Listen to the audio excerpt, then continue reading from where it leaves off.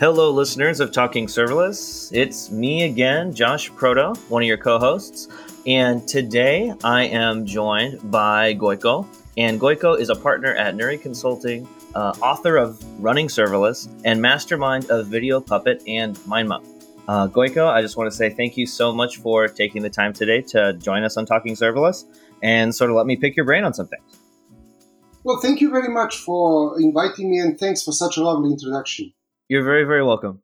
Now, I'd like to begin just sort of how I always enjoy beginning, and I'd love to hear a little bit more about your journey as a developer, as someone interested in agile development, and also include, if you could, a little bit about, how did you end up running serverless and getting involved in the serverless space? So, as a developer, I've been always interested in tinkering with lots of different things. When I started making money from programming, you kind of had to know your way around system admin as well.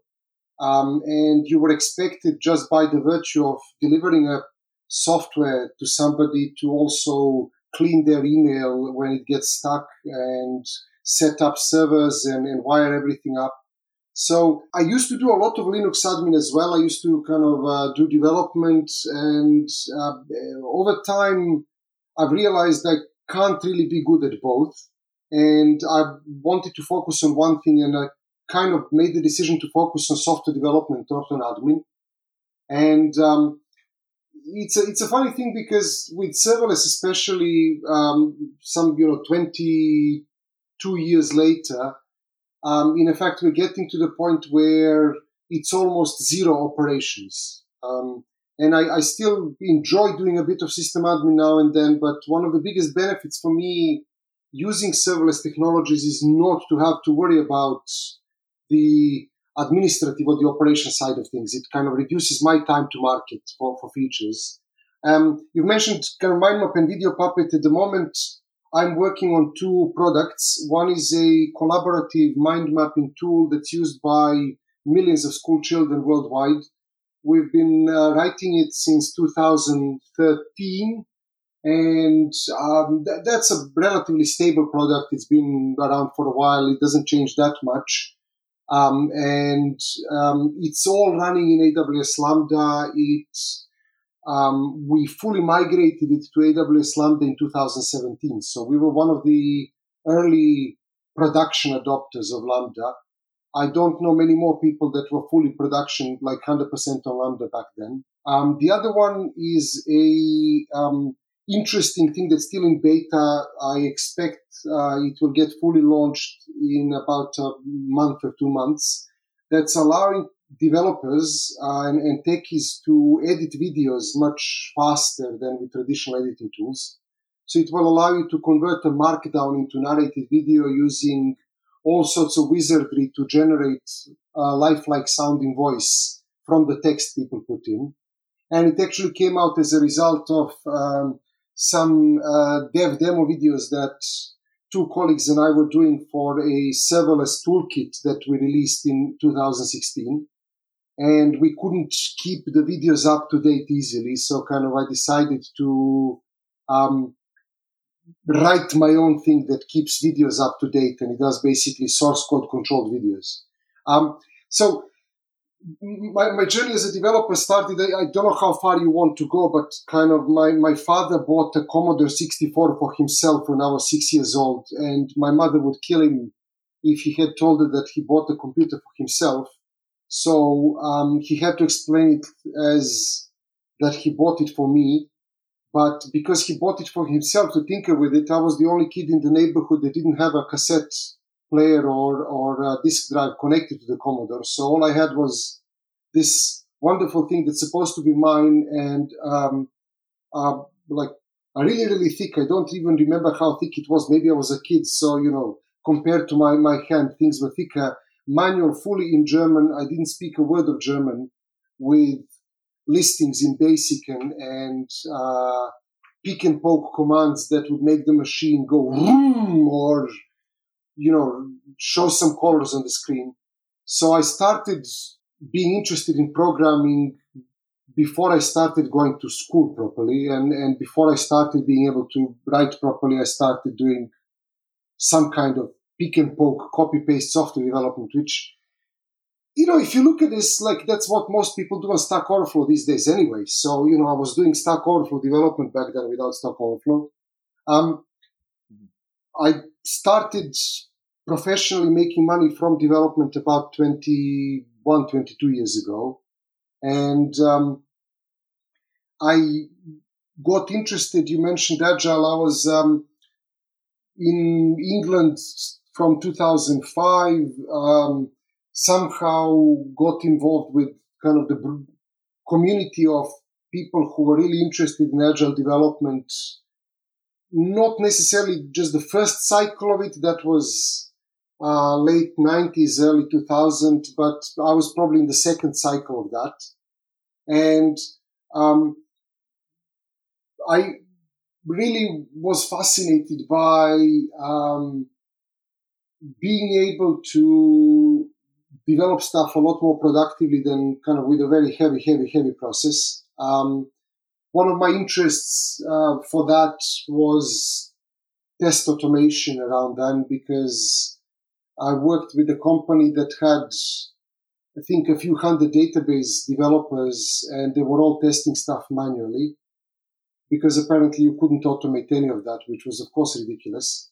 So I started writing a way for people to automate database tests easier. Back then, Fitness was kind of the agile testing tool that was in fashion, and I wrote a Fitness plugin that allowed people to very easily test databases. And kind of from there, things just took off. It turned out that lots of other companies had similar problems. Lots of banks had problems with automated testing of databases, and in London, banks have too much money, and it's just a shame not to work for them. So then I started working as a consultant on kind of a mix of development, agile testing, a bit of process, a bit of other things.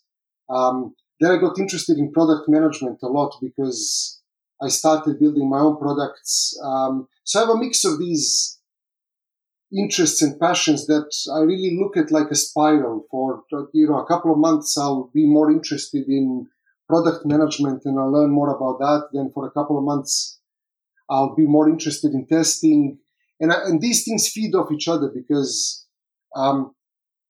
the better I am at testing software, the more higher quality software I can produce, so the better products I can build. And then I can be interested in product management, so I can figure out how to build better products. And then my bottleneck moves to my development skills, so I learn how to be a better developer. And then the bottleneck moves to kind of my testing skills. And it goes around. And that I've been very, very lucky, basically, to work for myself for the last 13 years, 14 years, so I get to choose what I do. I work as a part of a 4-person consulting company where pretty much everybody chooses what they'd like to do, and we keep it very informal. But even having said that, because of my partners and because of the work I've put in, we kind of are a reasonably well-known consultancy within the agile space. So that work's taken me to conferences worldwide, and I've met a bunch of people. And I don't really know how I came across serverless or Lambda, probably hearing about it at some conference, and it just fit in at the right moment for us. In 2016, this mind mapping tool we built, we were running into the limitations of our current architecture, and we wanted to kind of experiment a bit with some other things. The original prompt for us being interested in Lambda was, I had what I thought was a brilliant feature idea for connecting mind maps with the Wikimedia knowledge graph. So my brilliant idea was that if people wanted to do research on a topic while writing about it in a mind map, why not just bring it all into the same interface? So I thought it's kind of a wonderful idea. I proposed it to my business partner. There's only 2 of us working on mind map. And he said that was a really stupid idea. And I wanted to prove him wrong. So rather than argue about, whether it's a good idea or not, I thought, well, I'll just build it and release it into production and measure the effects of that, and I'll prove him wrong.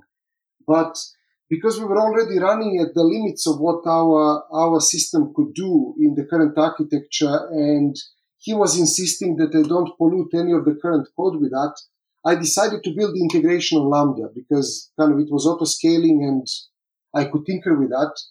So I built the integration in Lambda. It took me a couple of days. I launched it and hoping to prove that I will be absolutely right. I've proven that he was actually right. Nobody used the feature and it was pointless. But it was easy to throw the Lambdas away at least. And that experience gave us an interesting option to solve our architectural problems. So somewhere in 2016, we started gradually migrating things to Lambda, and by February 2017, that was done.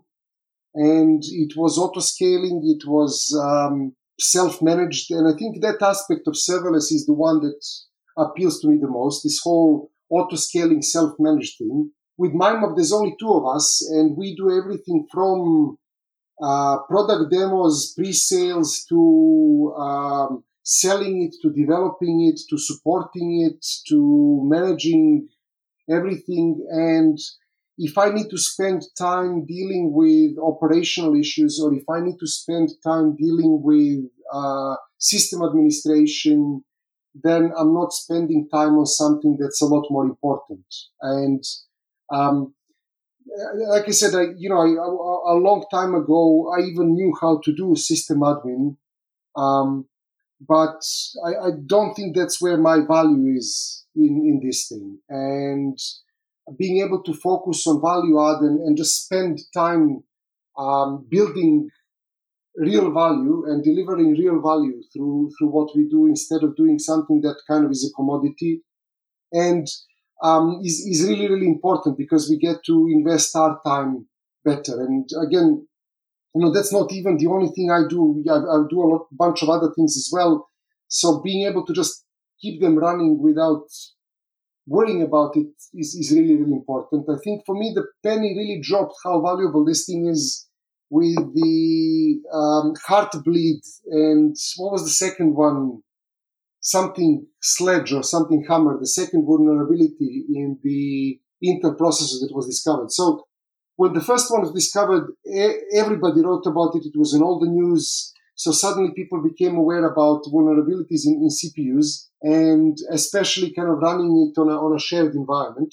When the second one was discovered, it was during August, I think. And I remember waking up and drinking coffee and looking what came in overnight. The tool has customers all over the world. So we had somebody, I think actually from your time zone, where you are much later than we are. And during night, they discovered this vulnerability, and a concerned IT admin of one of our clients wrote us an email saying, we need to know how you're solving this. We need to know your mitigation plan. We need to make sure that our data is protected and that, our processes are protected from this. And I'm drinking my coffee in the morning, trying to wake up and figure out what it is. And I copy and paste the CV code for this thing he told me about. And the first result on Google was that AWS Lambda was already patched. So for me, that was really when the penny dropped, and I realized this is like massively, massively, massively more valuable than just compute on demand and pay for every 100 milliseconds or whatever they were selling it back then. Because somebody took this whole operational thing that I usually had to deal with, working with containers or working with servers or working with even virtualized environments, and kind of deal with that. Somebody dealt with this for me. I don't know if that makes sense, or if I'm kind of answering it totally wrong. No, I think you answered the question perfectly, and I think the best and most elegant job, I think, of really being able to capture and describe like the overall value of serverless, or at least talk of the many, many different points of, being able to reduce a level of operational overhead to a point to where you can actually add the most value that you have. as just sort of like the individual asset, which when you have, experience in just sort of like the managing methodologies and testing, as well as, being able to see certain pain points and have like an entrepreneurial mindset to things, the less time you have to spend troubleshooting the operations, overall, the better your product will be. Yeah, exactly. And, I think we have a very specific constraint. Again, there's only two of us working on this product. And we are able to compete with companies that are several orders of magnitude larger and much better funded, because we can actually focus on the things that really matter. I think in lots of large organizations, if you look at just the amount of wasted energy on stupid stuff that people should not even be doing in the first place is staggering. It's amazing to look at how kind of people keep reinventing the wheel over and over again. And when you have a large company, it's really easy to hide stuff that doesn't make sense. But if you are working with a very small team, then it's impossible to hide that. If I need to spend half a day cleaning logs or figuring out why my system's kind of recycling every hour because there's a high user load, then I'm not spending my time actually delivering value. I'm just cleaning up after myself. And in all honesty, I mean, Amazon and Google and kind of Microsoft's part with Azure, they have people who do sysadmin for living, and they do that much, much, much, much better than people who are even paid to do that in large organizations, because that's their bread and butter. If you have a bank, your bread and butter is not system admin. Your bread and butter is moving money and kind of fleecing customers. But if you look at the cloud providers, their key value add is being amazingly good at kind of managing and monitoring systems. And the fact that we can pay them to do that for us is wonderful. I think lots of people try to compare the cost of running in a serverless way to owning your own server, and they just look at, I could buy a server for $1,000, or I could get a kind of instance on DigitalOcean for $5 a month. Well, yes, you can, but how much is your time worth the next time when you need to patch up the database or figure out how to cluster and scale processes, as opposed to you being able to develop something else? I think, even for employees, like developer time is the most expensive thing now with software. It's not hardware. It's not the cost of operations. Very, very few products fail on cost because the running cost is too high, but lots of products fail because they're too late or what they've developed is wrong. Oh, yes, completely. I think a hard thing that I have run into when talking to people, or there's an extra level of understanding of serverless of, a lot of people ask, well, if it's not cheap, or say, like, if it's not cheap, or I don't really want to do it, or like, what's the true cost of what it's going to be? And, a lot of the times I think the people who we've seen use it the best, they're actually going to be spending more money now that they have a serverless system, but their productivity is like 100x because they're just doing more and they're spending more on testing or creating better products. It's money actually going into something that is just more valuable to the entire business, to the system, to the sort of the end goal or the user experience, rather than putting it into this void of infrastructure that's only really making them have more headaches at the end of the day rather than improving their business. Yeah, I think the cost is an interesting factor there, because really with serverless you kind of pay for different things. You pay for your application being busy, and then if you can engineer the application in a way that it's not busy, then it's a massive win. So I think serverless is actually the first time I've seen a hosting billing model reward good architecture. What I mean by that is, very often, people teach good design and good architecture as low coupling, high cohesion, relatively independent things that you can kind of fit in your head and they don't have lots of side effects. But where people were hosting stuff from, forever up until a few years ago. The deployment cost, the deployment architecture billing model starts to prevent you from actually doing that at runtime. We have modules that are isolated at design time and development time, but when you run them, people tend to batch things up and put them on machines. I remember when I was still working with kind of large companies on software development as an employee, these people back then would get some immortal storage that was never supposed to die, that would cost more than a house, and they'd put, two instances on it that had top-of-the-range processors back then, had redundant cooling, redundant power supply, had everything redundant in them, and they were never supposed to die, but one of them could even go down.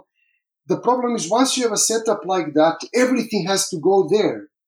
And things can interact with other things, and you get a stupid problem in one of your modules, basically taking out all the processors there, or being, taking out the disk space, or causing other runtime issues where it starts affecting other things as well. I remember, 15 years ago, we were troubleshooting memory leakages in strings in the ASP 2.0 hosting environment on the IIS, because with such a heavy load, you get, memory management of one web page starting to mess up everything else that's running on these immortal machines. And I think the problem there was, if you have reserved capacity, as in, those two immortal machines or 20 virtual machines or some, dynos you've rented on Heroku or DigitalOcean, basically everything goes there. You want to keep them busy. One of the things we had with MindMap a while back is on the old architecture, we had different format converters. People do mind maps and then they want to convert it into PDF or an image or even, Markdown, which I built for myself. And PDF was the busiest one because people would need PDF to print. They like PDFs for different things. And PDF is a memory hog because we used Ghostscript. So we also had something like the SVG exporter that requires almost no memory because it's just a text file dump, or the Markdown exporter. But we wouldn't, it would be silly to get separate virtual machines for, enough for the PDF and then a couple for the SVG, a couple for the PNG. We'd have to run it on, 200 different virtual machines where really 5 or 6 running together and sharing capacity were perfectly well for what we needed to do. So, of course, we did that to save money. And, we saved money on hosting costs like that. But then I had a really stupid bug where the SVG exporter did not clean up the temp space correctly. And it filled up the temp space on one of the kind of exporter VMs. And then the other exporter VM kind of started being busier and it filled up the temp space on that one as well. And kind of Linux starts misbehaving really badly when you fill up the temp space. So it was just a domino effect. A really stupid bug took out all the exporters we had. And it was a stupid bug in something that is not even used that often. And with Lambda and with kind of pay per execution or pay per request, not pay per reserved capacity, there really is no benefit from bundling all of these things together. In fact, there's a benefit from unbundling them, because if you have one module that's a memory hog like the PDF and one module that doesn't really need a lot of memory like SVG, keeping them separate makes SVG processing cheaper. Putting them together, you would have to pay for the higher kind of memory capacity even when you don't need it. So I think in that perspective, yes, serverless prices different things. I kind of, whenever people ask me about the cost of serverless, I try to tell them that you pay for different things. And you absolutely can make it cheaper than container hosted reserved capacity, because in a lot of environments, people have to over reserve capacity because the time to recover is slow. And you have to think about, well, how do I warm up the caches? How do I bring up all these things? So usually they kind of have much, much more capacity than they need, just because the peak might increase, the peak might come and they need this load. So very often people pay for reserved capacity that they never ever use. With pay per execution, that's Amazon's problem or Google's problem or Microsoft's problem, not yours. I mean, I had this morning, one of the tools I built, somebody published a video on YouTube demonstrating how to use the tool in schools, and for whatever insane reason, it became popular in Russia. I had a month's worth of activity on the site in 6 hours this morning. And because it's all auto-scaling, it's all kind of managed and increases on demand, I didn't even have to do anything about it. It was just funny watching the graph kind of explode, where I know I'll have to pay more for that peak, and that's perfectly fine. I got good business value out of that. But having that just in case somebody publishes a YouTube video so we can auto-scale and reserve capacity is a way to wonderfully waste money. So, yes, there are kind of, of course, better ways to auto-scale today, but I think comparing it to having a dedicated machine or dedicated EC2 instances is wrong, because as soon as you have a dedicated instance, you're going to put lots and lots of stuff onto it. And then it becomes really difficult to know what actually costs what. With breaking it up into different things, what becomes possible is actually knowing how much money a particular function of your system makes or loses.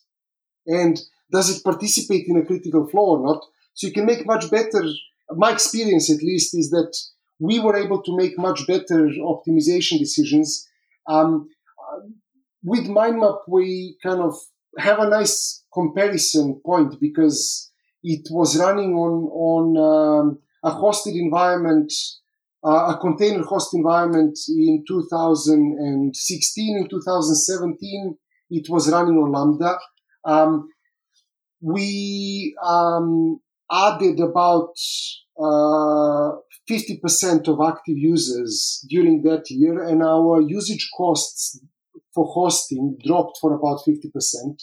So all in all, taken into consideration, my guess is that migrating to Lambda and re-engineering the system to work in that way, we actually saved about 2/3 of our operating costs.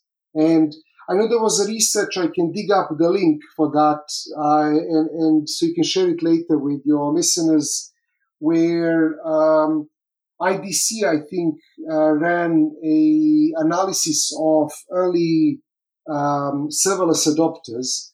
And their conclusion is that in average, people save between kind of, I think, 50 and 70. I'll dig up the actual numbers. I don't know it off the top of my head, of operating costs. So that's kind of consistent with what we did. But one of their conclusions is also that people become almost twice as effective in terms of delivering new features to the market. And this time to market is, I think, absolutely the winning thing for me in serverless, not the cost. Absolutely. I think, in today's global competitive world, being able to, launch something and get it in front of people, get that feedback, and then iterate off of it makes serverless just that much more beneficial. And I think you sort of touched on this point in giving just such a comprehensive understanding and overview of a lot of the successes serverless has brought MindMap and some of your other projects, and that is the nature of serverless. Does it tend towards being a tool set that works well with an agile methodology, or is it just sort of everything about serverless is more efficient with the way it reduces operational expenses, reduces time to market, and that is what sort of is most beneficial? Or does it sort of pair easily with these not just legacy, I wouldn't say replacing legacy technology systems, but sort of legacy like management and then productivity systems? So that's an interesting question. I've never really thought about it that way. I think these two things are relatively orthogonal. I think being able to develop faster and being able to deploy faster or not manage faster are two things that can help separately. I think serverless is like a liberating structure, is something that removes the shackles of having to think about massive big bang deployment and massive big bang design and how everything interacts with everything else is definitely helpful, because you can deal with smaller concerns. You can solve smaller problems in a sense. I still see a lot of people bring up their entire stack just because they can with a single massive template. And although that's wonderful as a exercise, I think if you have to do everything at once and you have to deploy all your other functions when you deploy a single function, you've kind of lost a bit of the benefit of the serverless idea. But I think that comes back not necessarily to Agile, but it comes back to designing systems to work in an asynchronous way and to design systems to work well in a highly distributed way. I think one of the key problems that, at least my observations, people find when they start migrating to Lambda is all of a sudden they realize that they're designing a highly distributed transaction processing system. And that's a totally different way of thinking from working with a monolithic architecture or working with in-process communication. And I think one of the things that kind of drew me to Lambda is that I actually kind of enjoyed making these systems for large banks when I was still programming for other people for money.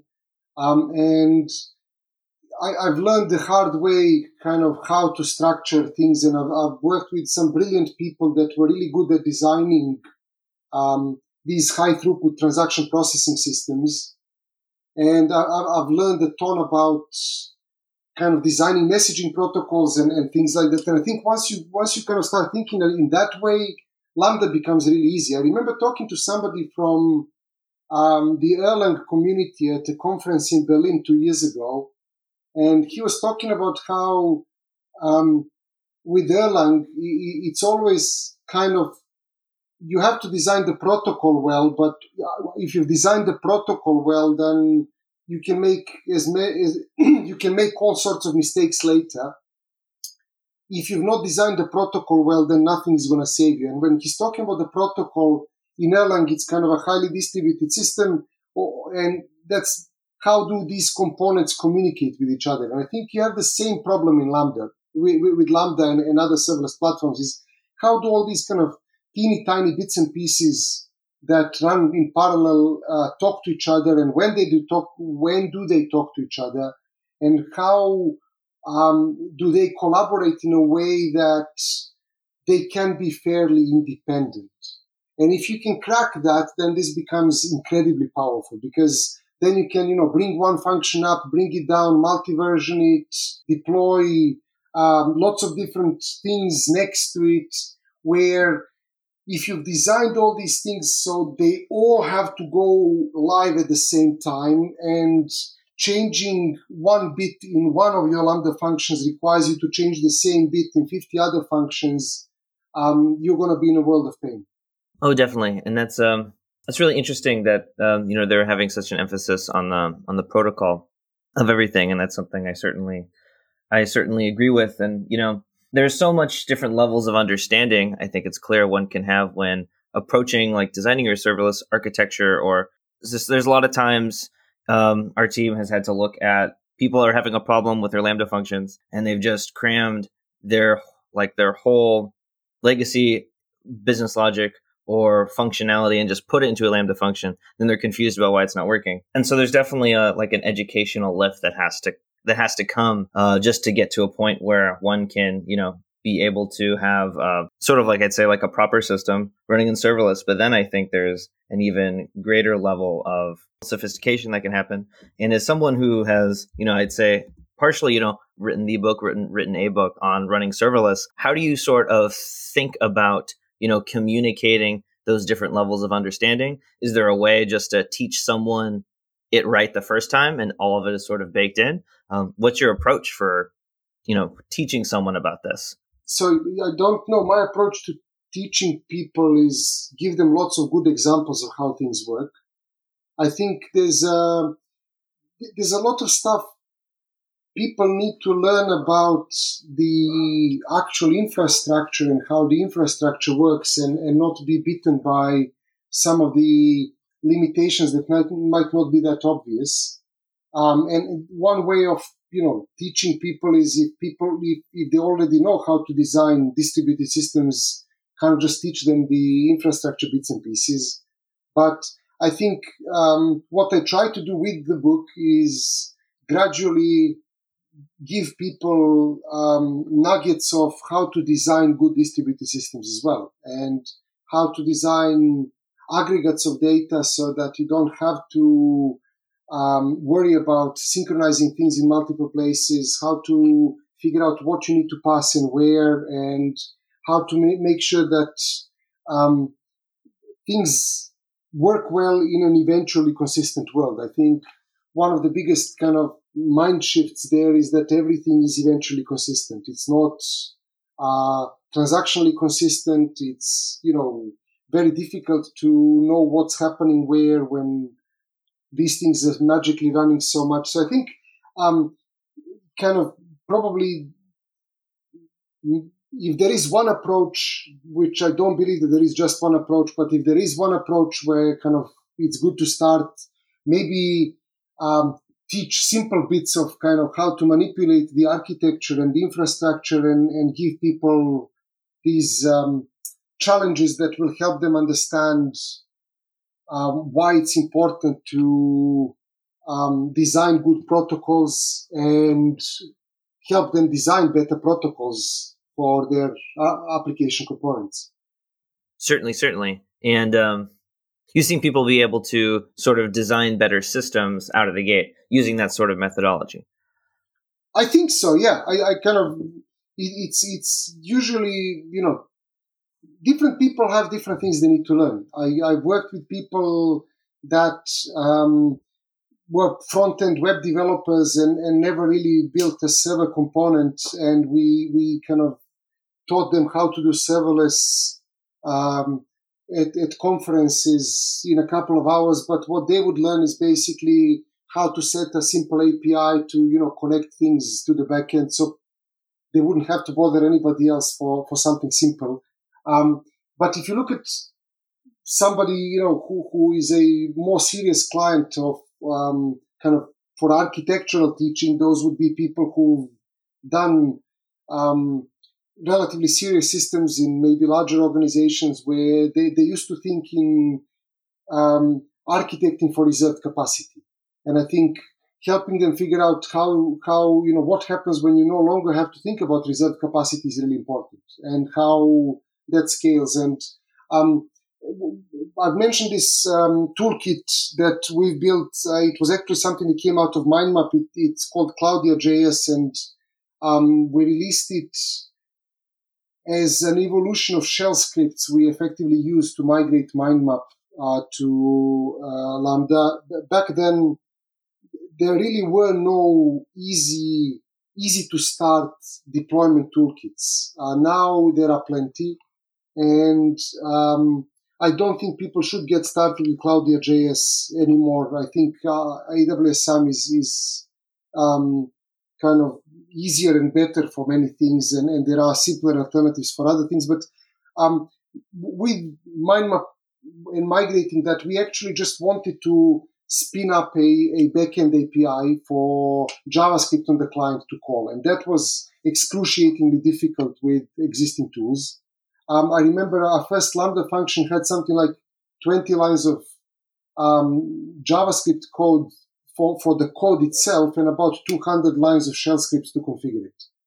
And I think if you look at the toolkits today, they're much cleaner. But when we were doing interesting things with this deployment toolkit, I got invited to lots of conferences to speak about it, and kind of I was running workshops on these things all over the world. Actually, that was quite good, and I think kind of teaching people that approach, like stop thinking about reserved capacity, stop thinking about bundling things together, think about decomposing things, and think about protocols. That's where I think kind of the light bulb moment happens for most people. Absolutely, those are really good points. Stop thinking about the reserve capacity, thinking about protocols. Those are definitely essential when thinking about a serverless environment. Do you think that like the majority of people can still benefit from sort of hammering down those principles and learning about it more? And also, what are you looking forward to continue to teach more about serverless? Given the opportunity, definitely given, once planes are able to fly around the world again easily, what are you looking forward to teaching? I think kind of the in terms of are these good things to learn in general, I think they are. I think the decomposition into smaller problems is something that software developers have to do every day on many, many different levels. And I think if you look at kind of the history of software development, it's basically us getting better and better at decomposing things and getting tools to work on smaller problems at a time. And that's why I mentioned it's lots of people kind of with serverless find themselves having to design these kind of distributed, basically transaction processing systems. And for people that have done that already beforehand, serverless becomes a no-brainer. And I think lots of different things about designing systems to work that way are just generally good. I remember when I was learning about domain-driven design in 2004 or 5 and looking at kind of anti-corruption layers and looking at how to design systems so that you encapsulate knowledge in layers and layers of parts well, one of the things that kind of coexisted around that time was this whole idea of what Alistair Coburn called hexagonal architecture, or what Steve Freeman, Nat Price called, what do they call it? They called it ports and adapters, I think. And the idea was how to design this highly distributed system. The idea applied really well to highly distributed systems that I was working on at the time. And it was basically a way to structure the design so that you can test all these components well. And, when it comes to serverless, one of the most common problems I hear from people is, how do I, do automated testing on this where I don't have no idea where it's running. I have no idea. It's all baked into the architecture, and it becomes really difficult to do any kind of smaller tests on it. You have to do integrated end-to-end tests for everything. Well, you don't. If you know how to design the system well, then you can apply kind of hexagonal architecture, ports and adapters that have been around for 20 years and just do that. And I think learning about those kind of solutions, even if you don't do Lambda, is good because they're generally good solutions to recurring problems we have in software. And that's another thing I mentioned, I think already. I think like this Lambda deployment model really rewards good design, but good design is good to know regardless of whether you're going to apply to Lambda or not. It's just that lots of people suffered from designing their app in a really nice way and then having to basically deploy it on something that doesn't necessarily map to that. Where the whole deployment architecture with serverless is loosely coupled, and if you can do highly coherent stuff and not put the whole kitchen sink into your Lambda function, as you mentioned, lots of people do, you can benefit greatly from it. So, that's, I think, there's very few things I think that are specific about Lambda that are not generally applicable to designing good complex systems. And learning how to do good design is a generally useful skill. I think that's such a valuable perspective. I know a lot of times when I'm talking to people about what is the future of serverless or what does serverless need, I hear a lot of really a push for like more live debugging and live testing in order just to sort of see problems before they happen and being able to systematically test your architecture. Though I'm not sure if, maybe the community at large is in general thinking of, is my system design the most optimal way for me to not have these problems in the first place? And I think, I'm all about front loading your work and just having an elegant system in order to, it just makes life easier if everything is set up. I definitely value that perspective a lot. Absolutely. But I think that, there is one more kind of Lambda specific thing to it, or kind of serverless specific thing to it. And that goes back to kind of the idea this kind of Erlang guy had. If you design the protocol between the components well, then the architecture itself is very, very forgiving to mistakes. Because you can, if you've designed it to be kind of decoupled, you can easily decide, okay, I've made a mess with this one function. I'm just going to rewrite it from scratch. I'm going to throw it away and rewrite it from scratch. And, you can make lots and lots of mistakes within the box, as long as when the boxes are communicating with each other kind of is solid, then it's very forgiving to mistakes, and it's very forgiving to quick and dirty experiments. It's very forgiving to being able to try things out. For me, multi-versioning is an absolutely underrated feature of Lambda. Lots of deployment toolkits are not positioned to use multi-versioning well. They kind of tend to deploy whole sets of functions, where one of the things that I think kind of we've done really well with Claudia and nobody tried to replicate later, and something that's still missing is being able to say, look, I'm going to do a really stupid experiment with this stuff, and I don't want to expose myself to too much risk. I will just create a teeny tiny new version of this function that is going to run for, my low value customers, or my customers in Portland, or my customers in Europe, or not Europe, something smaller, and give it to a small kind of group of people and let it use that. That's the fact that you can do multiple versions of a function that run concurrently and then compare them is amazing. The old one is still there whenever you need it. So it's trivially easy to just, say, well, just go and invoke the old version. And that's wonderful. That's one of these aspects of not having to think about reserved capacity anymore.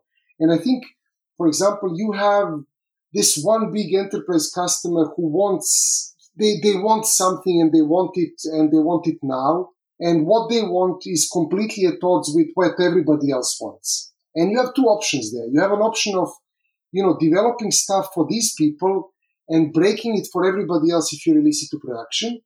Or you have an option of developing it for these people and then spending another 6 months consolidating it and making it work for everybody else before you deploy it to production. And what multi-versioning offers is option number 3, is develop enough for these people, give it to them, but keep everybody else on the old version. So they get time to market, you start charging them more, you prove that this was, good, bad, whatever. Everybody else is unaffected by that. And then over time, you can bring up the functionality to kind of work correctly for everybody, or consolidate it, or improve performance or compliance, or whatever it needs to do to make it globally useful. Or, if there's such a big customer and their stuff is completely at odds with everybody else, just keep their version running forever. It's making money and that's it. We had, on MindMap, not on that level, but a really similar kind of stupid thing. We used to take PayPal subscriptions a while back before PayPal became hostile to us, so we decided not to take any new PayPal subscriptions. But there's still people who pay us legacy subscriptions with PayPal. And we were changing how the payments infrastructure works, and started changing the internals of it. And then when we started testing the new one, we realized that we completely broke the old PayPal flows. Now, this whole PayPal thing is, legacy thing. People are still paying us, but we don't want to lose that money. We had the option of, okay, we are going to take this nice, new, clean architecture we've done and make a mess of it again because of PayPal, because of legacy stuff. Or, what would be the other option normally is bite the bullet and stop taking money from the old subscriptions. Because we have this running in Lambda functions, we just made the decision, okay, why not route the PayPal messages to the old stuff? We're not adding new functionality to it. We're not adding any new subscriptions using PayPal. It can just run until it dies out using the old stuff. And 3 years later, people are still giving us money on PayPal because of that. That function is happily running. And we have a different version of our payment architecture that's for everybody else. And I think this idea of being able to, multi-version stuff and have multiple versions of the same thing running at the same time is incredibly, incredibly powerful. But in order to do that, again, the protocol between components must support the fact that everything else can, receive a message from the PayPal thing or from this kind of new architecture. No, indeed. And I know, I've listened to some of the things that you've talked about in the realm of like people versus computers and how people can make computers go crazy. And in my job day to day, computers are making me go crazy. But really, it is probably my fault. That being said, do you think, like these options that exist with the protocols, with the protocols and these multi-versioning, do you think this makes it so maybe computers and humans are going to be able to get along a bit better? Or is there still a significant aspect of building overconfident systems or building systems that aren't designed well? Are those really still, would you say, like the key problems that will prevent that from ever happening? I think I wouldn't be surprised if 15 years from now we have this whole movement of people migrating from this type of architecture to something else. And these things are cyclic.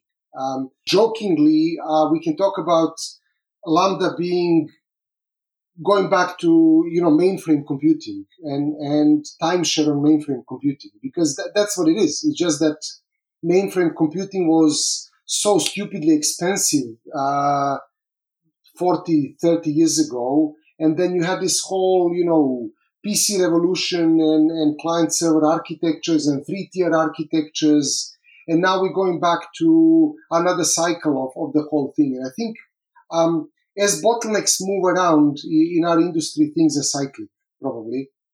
So hopefully we start getting better and better tools. So we work on a higher level of abstraction. We're getting perhaps some more time to deal with more interesting problems. I think this whole infrastructure on demand aspect is really interesting. I have a friend whose daughter is at the university now, and she's doing some project on her own and needed a bit of advice around how to read data from a server so it's dynamic.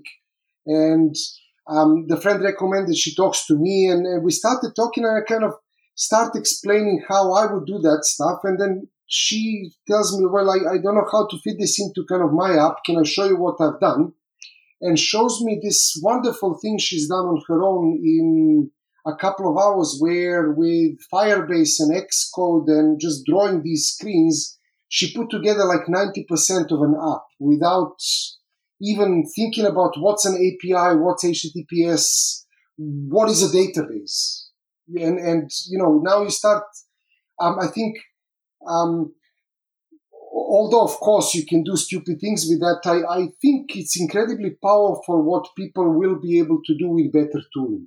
And Lambda and serverless are just kind of another generation of tooling that we have to play with this. So hopefully, people spend less time fighting the infrastructure and actually solving interesting business problems. Because at the point where, you can get 90% there without even learning what HTTPS is, it becomes incredibly powerful, really. It becomes sad at the same time because, I enjoy knowing how things work, But if you look at this stuff, you can deploy a bunch of functions into Lambda. You can invoke them in many different ways.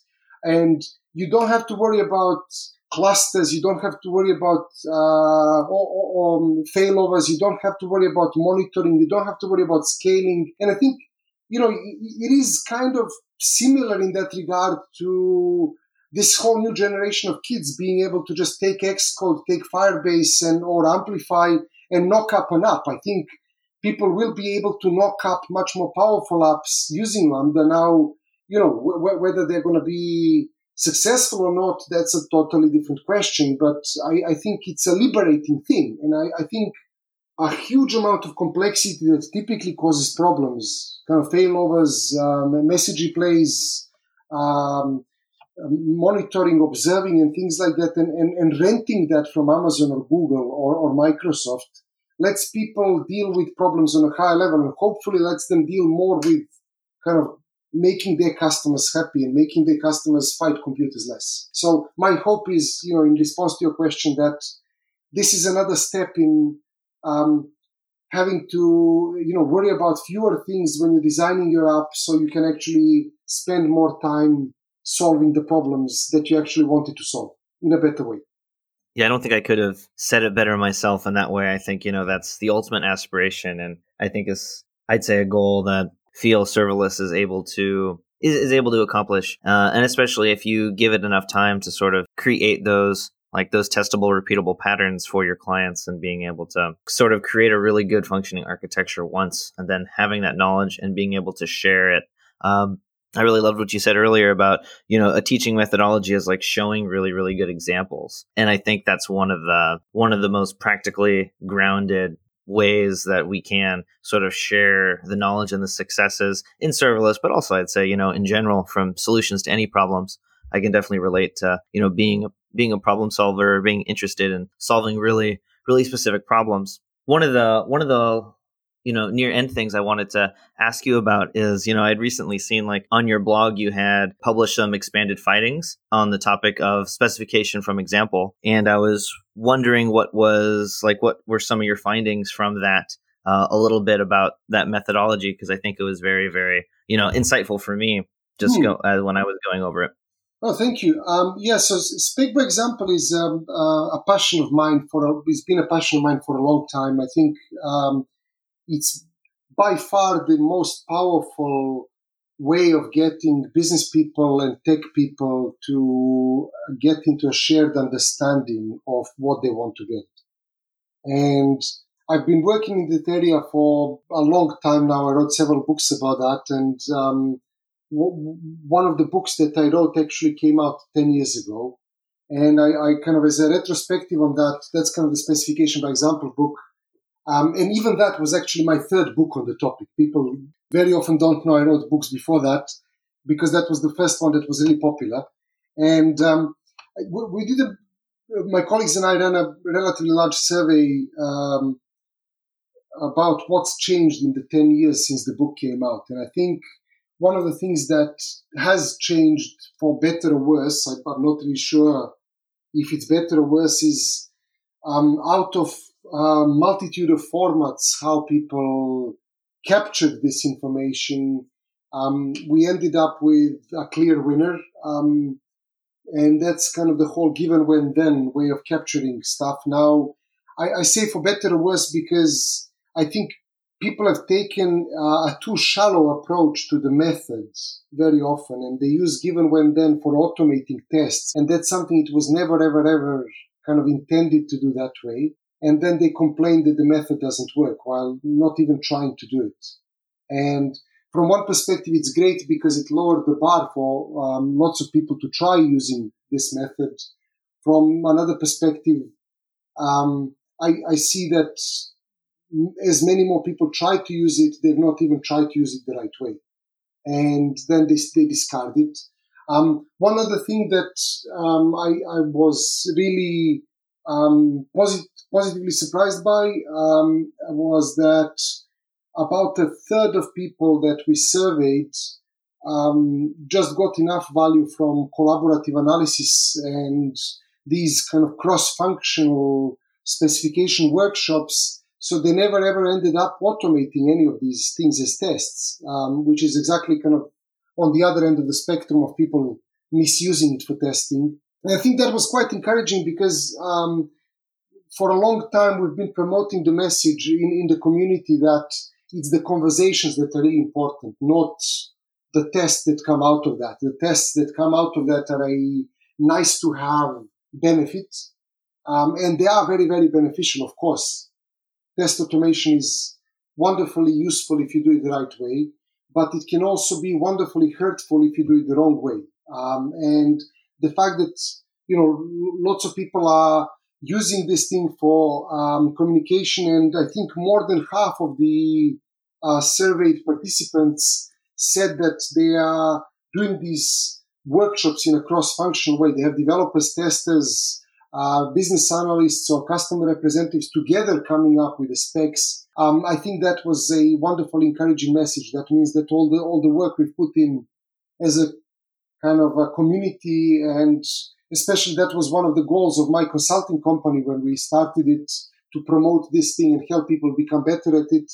That means we've kind of succeeded in that way. I think there's a whole challenge around a generation of people that think about that given when then is about test automation still, that we need to educate. But I think we're moving in a good direction.